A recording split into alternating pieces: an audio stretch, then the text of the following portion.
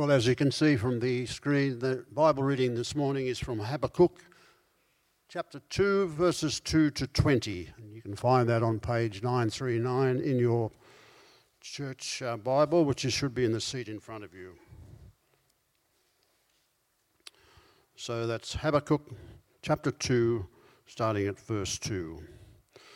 Then the Lord replied, "Write down the revelation and make it plain on tablets, so that a herald may run with it. For the revelation awaits an appointed time. It speaks of the end and will not prove false. Though it linger, wait for it. It will certainly come and will not delay. See, the enemy is puffed up. His desires are not upright, but the righteous person will live by his faithfulness. Indeed, wine betrays him. He is arrogant and never at rest, because he is as greedy as the grave, and like death is never satisfied. He gathers to himself all the nations and takes captive all the peoples.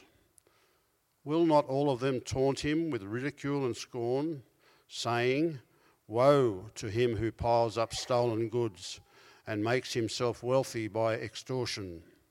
How long must this go on? Will not your creditors suddenly arise? Will they not wake up and make you tremble? Then you will become their prey, because you have plundered many nations. The peoples who are left will plunder you, for you have shed human blood. You have destroyed lands and cities and everyone in them. Woe to him who builds his house by unjust gain, setting his nest on high to escape the clutches of ruin. You have plotted the ruin of many peoples, shaming your own house and forfeiting your life. The stones of the wall will cry out, and the beams of the woodwork will echo it. Woe to him who builds a city with bloodshed and establishes a town by injustice.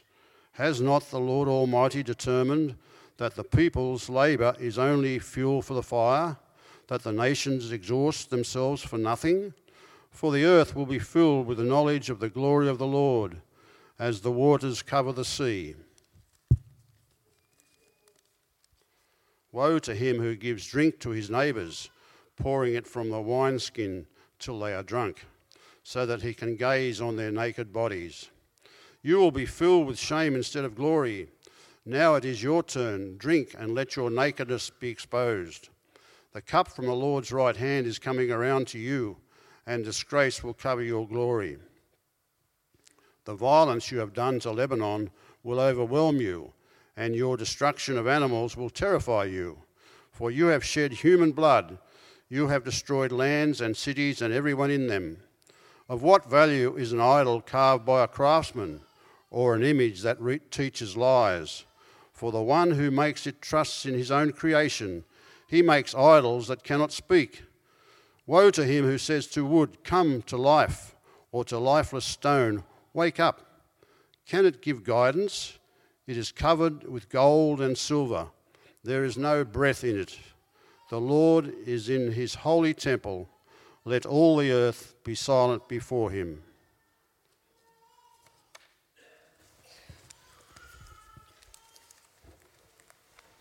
Thank you, Rod.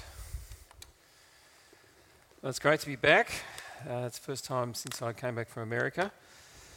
I did like what Kelsey said to me as I headed off. She said, "Bruce, if you speak in an Australian accent, you'll be fine. Doesn't matter what you say, they'll love you.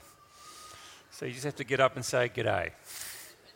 So it's good to be here. I did learn something over there. We've been talking about the different ways you can pronounce the book Habakkuk, and they pronounce it in some parts of America, Habakkuk. So that was an interesting one for me. So we're going to look at the book of Habakkuk this morning, chapter 2. But let me pray. Heavenly Father, we do thank you for this prophet, Habakkuk, or Habakkuk. And we thank you for just the honesty that's here from his mouth, the issues he's grappling with. And I do pray, Lord, that as I speak, the words of my mouth and the thoughts of our hearts will be acceptable to you. And so do speak to us in whatever situation we're in Jesus' name, amen. How long, O Lord? How long? That's the question that Habakkuk, we saw, was asking last week. Those words are not insignificant words. Whenever I've heard people pray those words or say those words, they normally are dripping with emotion. How long, O Lord? How long?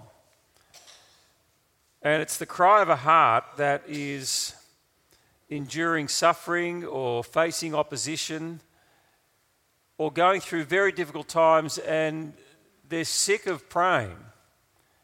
And they're wondering, will God act? How long, O Lord, how long? And this is the cry that really defines this book of Habakkuk. Where are you, God, in the midst of the evil and the injustice that I see around me? The people of God are not living your way. We're surrounded by nations that are godless. And the thought of his heart is, why don't you do anything? Why are you silent? How long? How long must I cry out to you? And while he knew that God was sovereign, his daily experience reflected something quite different. He was deeply disturbed by the spiritual and social state of the affairs in the nation of Judah and by the nations around. And so he cries out, how long? I couldn't help but think of the famous sermon by Martin Luther King. I don't know if you know the sermon. It's called Our God is Marching On. And I couldn't help but think you'd be inspired and uplifted having listened to a bit of it. So I've just got a little bit to play for us this morning, just to get us kind of in the mood for Habakkuk and what he's got to say to us. Let's have a listen. I know you're asking today, how long will it take? Somebody's asking, how long will prejudice blind the visions of men? I come to say to you this afternoon, however difficult the moment, yes, sir, however frustrating the hour, it will not be long, because truth crushed earth will rise again. Yes, sir. How long? Not long. Yes, sir. Because no lie can live forever. Yes, sir. How long? Not long. How long? Because you shall reap what you sow. Yes, sir. How long? Not long. How long? Truth forever on the scaffold, wrong forever on the throne. Yet that scaffold sways the future. Behind the dim unknown standeth God within the shadow, keeping watch above his own. How long? Not long. Because the arc of the moral universe is long, but it bends towards justice. How long? Not long. Because mine eyes have seen the glory of the coming of the Lord. He's trampling out the vintage where the grapes of wrath are stored. He's loosed the fateful lightning of his terrible swift sword. His truth is marching on. He has sounded forth the trumpet that shall never call retreat. He is sifting out the hearts of men before his judgment seat. Oh, be swift, my soul, to answer him. Be jubilant, my feet. Our God is marching on. Glory, hallelujah. Glory, hallelujah. Glory, hallelujah. Glory, hallelujah. His truth is marching on. Amen. And I love that line. I mean, there's some wonderful lines in there. But how long? Not long. Why? Because no lie can live forever. How long? Not long. Why? Because the arc of the moral universe is long, but it bends towards justice. And you can see there what it was built upon. His sermon was the reality that God would come and God would bring justice. And that's what I want to talk about this morning as we think about this second chapter of Habakkuk. How long? And what we've seen is Habakkuk has had a complaint. God has responded, and he said, well, actually, I'm going to deal with the injustice around you by bringing Babylon to bear. And Habakkuk just can't imagine why God would do that, because this is the unjust nation. This is the godless nation. And we're left at the end of chapter 1 with Habakkuk complaining. And he sits and watches for an answer. And what we have this morning is God's answer to Habakkuk's complaints in the context of how long before justice prevails. And there's three things I want to say to us this morning that come out of this chapter. First, we must wait. Second, we must trust. And third, we must worship. Let's have a look at the first one, wait. If you've got your Bibles there, we're on page 936 in Habakkuk. And we're looking at verse 2 on to the end of the chapter. I think one of the hardest things to do in life can be waiting. And I was thinking about this in terms of the world we live in today. We hate waiting. And everything is instant. We've even got Instagram, which gives you photos instantly. And it's amazing with Facebook, with email, with internet news. It doesn't matter what it is. We are connected around the globe. And it is profound how connected we are at any one moment. I mean, I can pick up my phone and I can ring my son who's in Chicago right now if I wanted to. He could send me a video clip if he wanted to of what he was doing. We could actually look at each other in terms of video messaging each other. And the problem is we live in this instant world where we just don't wait anymore. And we've not learnt to wait and to be patient. And the concept that we must wait on God to act, I think is even harder. And that's what Habakkuk is experiencing, that he's waiting for God to act and he's not hearing anything. And then God replies. And he says this, write down the revelation and make it plain on tablets. This is Habakkuk chapter 2, verse 2, so that a herald may run with it. In other words, I'm going to speak, I'm going to give you a revelation. It'll be clear, it needs to be written down so that heralds may run with it. It'll be announced to the nation. For the revelation awaits an appointed time. And what does this revelation speak of? Well, it speaks of the end, and it will not prove false. Though it linger, wait for it. It will certainly come and will not delay. And what he's saying is there is an end that is going to come. Justice will come. I will deal with all the issues that you're talking about that are in front of you. But it may linger. And from a human point of view, what he's saying is you need to wait for it. And he says it will certainly come, it won't delay. And the word delay means late. In other words, it's not going to be late, it will be on time. But the problem is it'll be on God's timetable, not Habakkuk's timetable. And that's the reality of how God works. He's got his own timetable, which is very separate to our timetable. And so often when we're faced with difficulty or opposition or suffering or injustice, whatever it may be, we would love God to solve it now. And God doesn't work like that. Sometimes we must wait for him to act. But it will certainly come. It will not delay. It will not be late according to his timetable. His timing is completely different. The Apostle Peter said those famous words in his second letter, with the Lord a day is like 1,000 years, and 1,000 years a day. And what Peter was reflecting on was the coming of the Lord Jesus Christ and the reality that his timing is completely different to our timing. He will act. He will bring an end to injustice and suffering.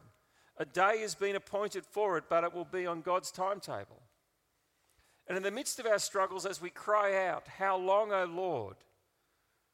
One of the most important things we need to learn to do is to wait with patience upon God. And to actually leave our struggles and our issues with God. And it can be very difficult. But I do want to say, in the context of calling you to wait and to be patient, there are a number of issues where you shouldn't wait. It's worth noting that if you're being subjected to abuse, particularly abuse in a marriage, I would say, do not wait. Run and get help and get out. Find safety. If you're caught up in immorality, well then don't wait to fix things up. Run and get out and free yourself from the tangled web of sin. And if you're wondering if you should become a Christian, don't wait. Run to Christ who calls you to come to him.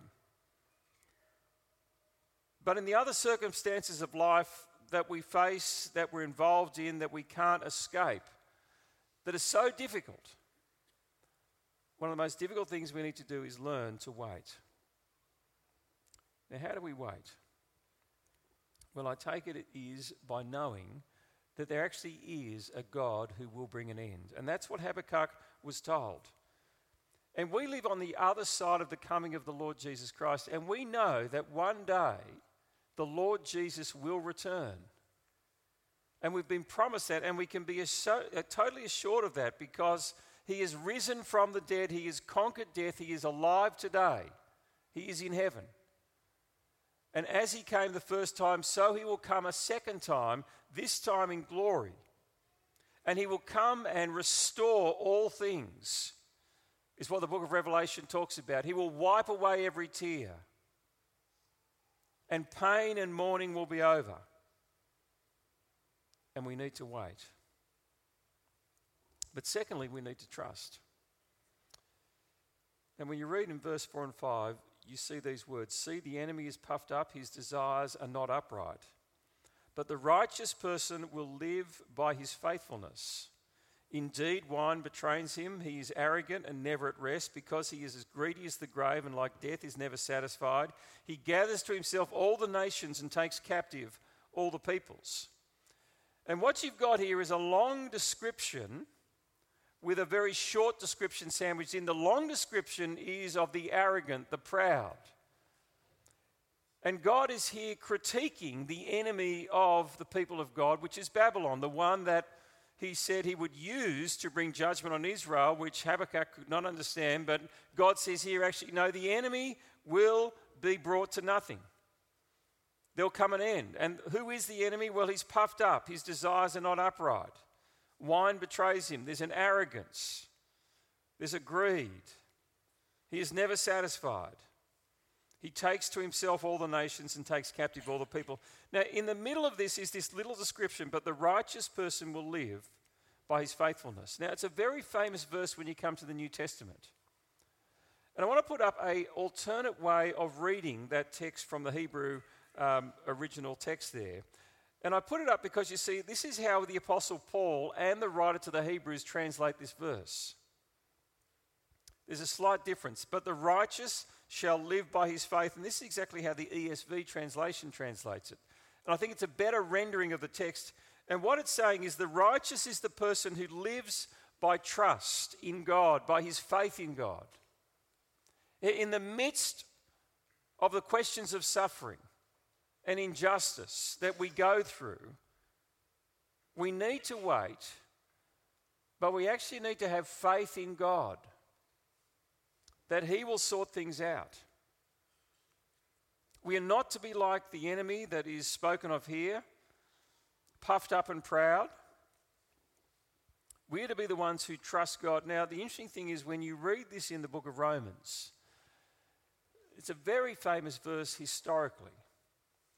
It's the verse that Martin Luther read back in the beginning of the 16th century that basically sparked the Protestant Reformation in rediscovering what the gospel was about.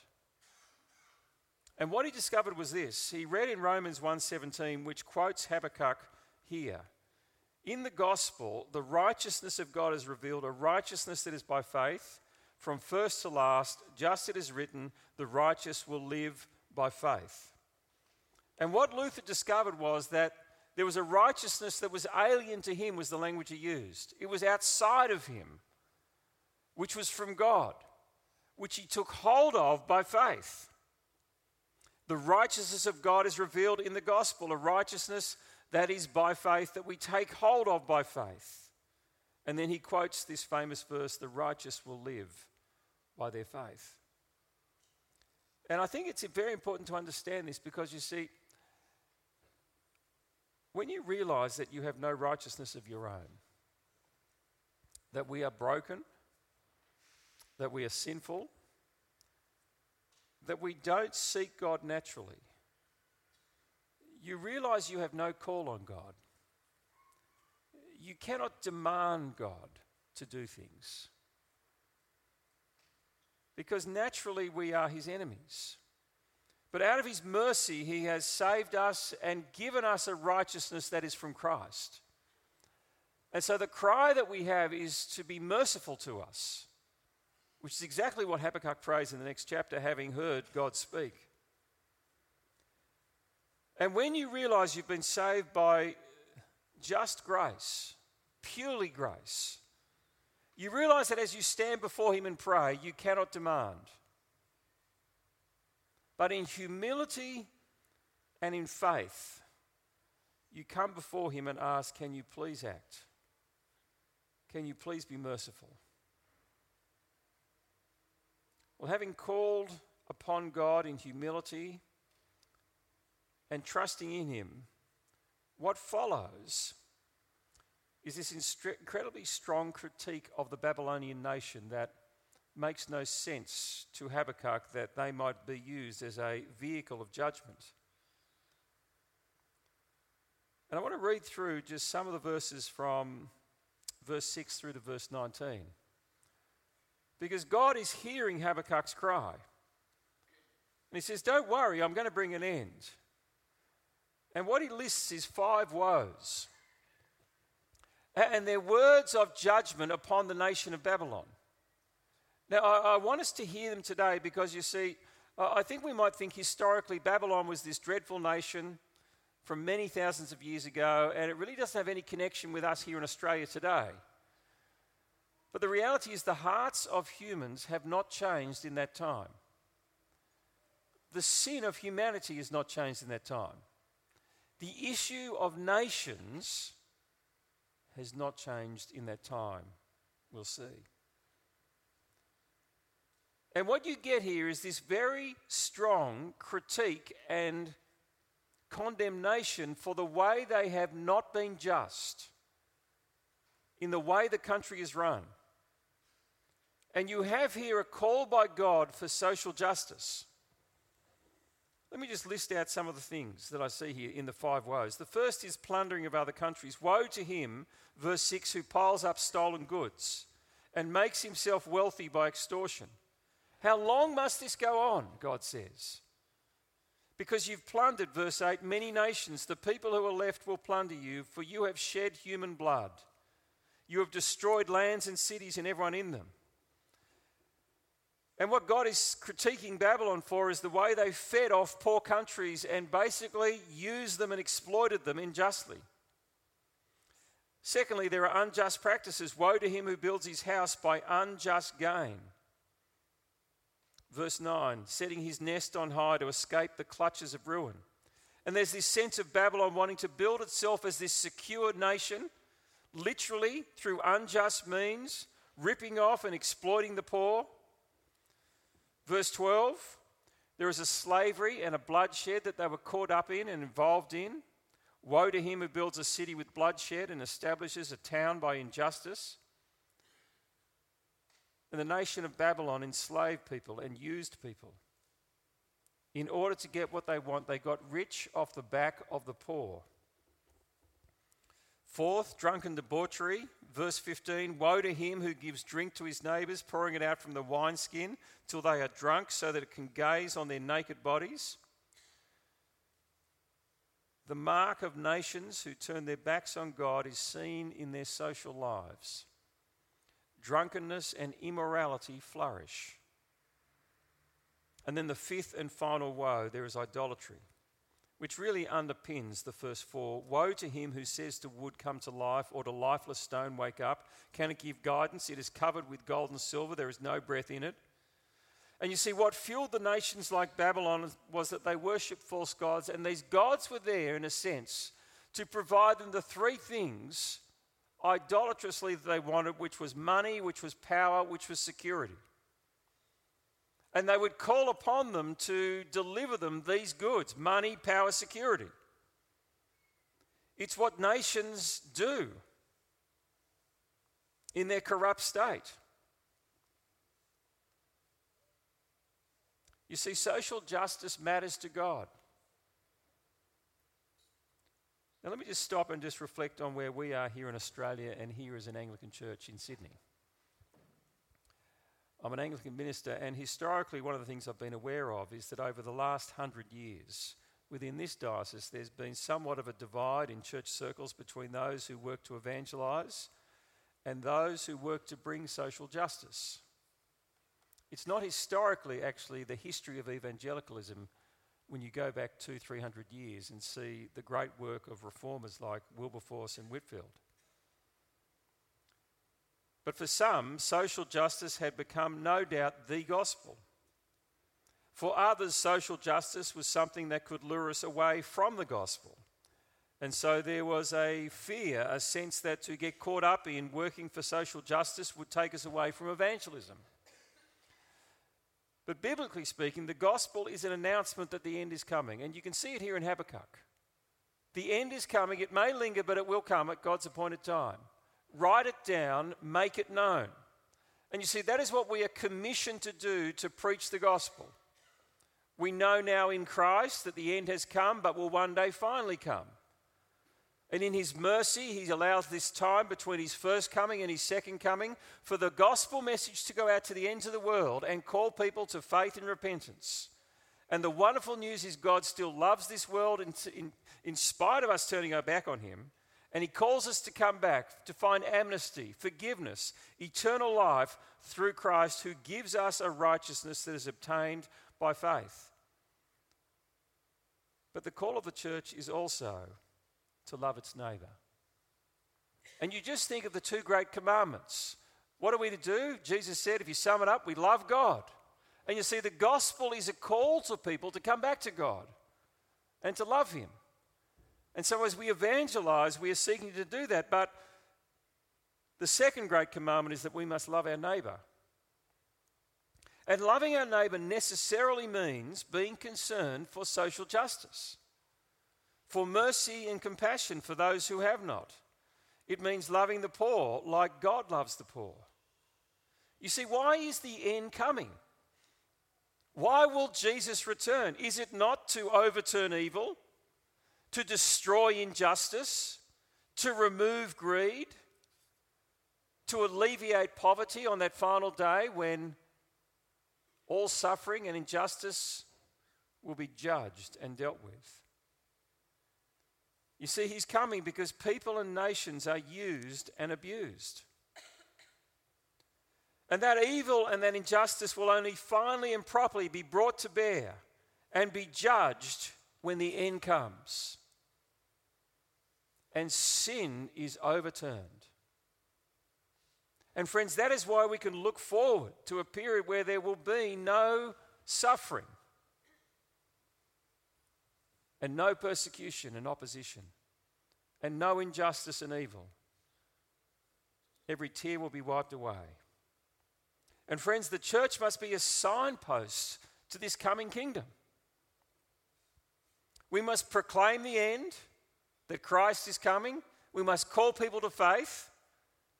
And we must work for justice and mercy and compassion in what we do. Now have a think with me. Are these words about Babylon just about a foreign country in a foreign place that have no relevance to Australia? And the issues and the woes and the injustices that they perpetrated on others? I was thinking about this because I think with Australia, we like to think of ourselves as the country where people get a fair go, where we treat people well, where it's a great place to live. And having just come back from America, I've said to a number of people, I loved being there and I loved coming home. But I thought about the issues that we have had to grapple with from a social point of view as a country. And I just went and looked at what have we had royal commissions for. Now the list is very long. Let me just give you the last 5-6 years of royal commissions and what we've had to deal with because of what's been uncovered in this country.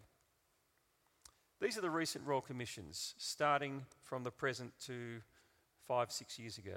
The disability sector into the abuse, neglect and exploitation of people with disabilities. The aged care sector, companies exploiting the most vulnerable in the pursuit of profits. Banking, superannuation and finance sector, company seeking profits over customers' well-being.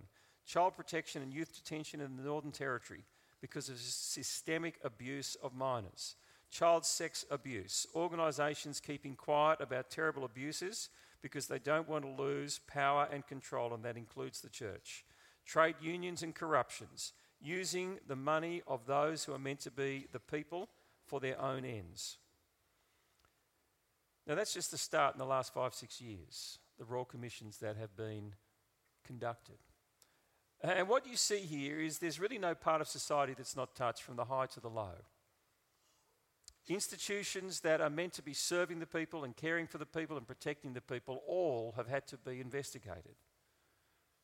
And what it tells you is that even in such a lovely country like Australia, there is an evil and a systemic injustice that is at the root of who we are. Now, as Christians, we shouldn't be surprised by this, because you see, at heart, all of us are failed people. And all of us will look after ourselves. I love the famous quote by Paul Keating. If self-interest is running in the race, bet on it, because he's going to win every time. And you see, once you have that at the heart of a society, it doesn't matter what else you have. Eventually you will see evil and injustice and corruption take place, no matter how nice we are.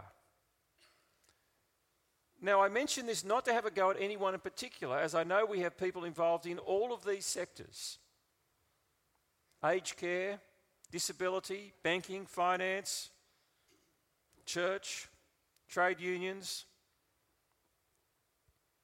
I'm not wanting to have a go at anyone here. We're all a part of this. And you see, that's why we need a righteousness from outside of ourselves to stand before God that we take hold of by faith. But I mention it so that we're aware. Because secondly, our work does matter to God. And as Christians, we need to speak the words of the gospel and invite people to Christ as we work for justice, as we work with mercy, as we work with compassion. And in every one of these sectors, be it industry, be it politics, be it education, be it the aged care sector, we need Christians who will do the right thing, who will stand up for the poor, the oppressed, and who will work for justice and work with mercy and compassion. The church must be a light that speaks of the great news of the gospel as it works to shine the light and the love of Christ in this world. Because what you see in Habakkuk here is this incredibly strong critique and condemnation and woe to those who will serve themselves. Let me finish. The third word, and it's just a final short sentence in this response by God, is a call to worship. And verse 20 finishes with these words in chapter 2: "The Lord is in his holy temple. Let all the earth be silent before him." You see, what is God saying here to Habakkuk? He's calling him to be quiet in worship before him. The Lord is in his holy temple. And it's a picture of God on the throne over the world, ruling. And he calls Habakkuk, in a sense, to come in and to just sit there and acknowledge that and to know that. In the context of the experience of suffering and injustice and opposition that he's experiencing in his day. And to worship God. And to know him. And to realize actually God is sovereign, he will sort things out. And you see, it's when we come before God in humility and as we worship him, we realize he is on the throne. And I want to say by word of application for those this morning here who are crying out, "How long?" that is your cry at this point in time. To bring that cry before God and to just bring your needs before him and give them over to him as an act of worship. And allow him to work in the midst of it in his time, be it whatever you're facing. Because at the end of the day, we need to wait for God to act. We need to have our faith in him. and our trust in him in humility. And in worship, we need to sit before him and give our life over to him, realizing that he is the one who is sovereign, who will bring all things to an end at the appointed time. And it's by knowing him and worshipping him that we will have the strength to keep going forward. David's going to come now and sing a song for us to listen to and just to quietly reflect upon. It's called Sovereign Over Us.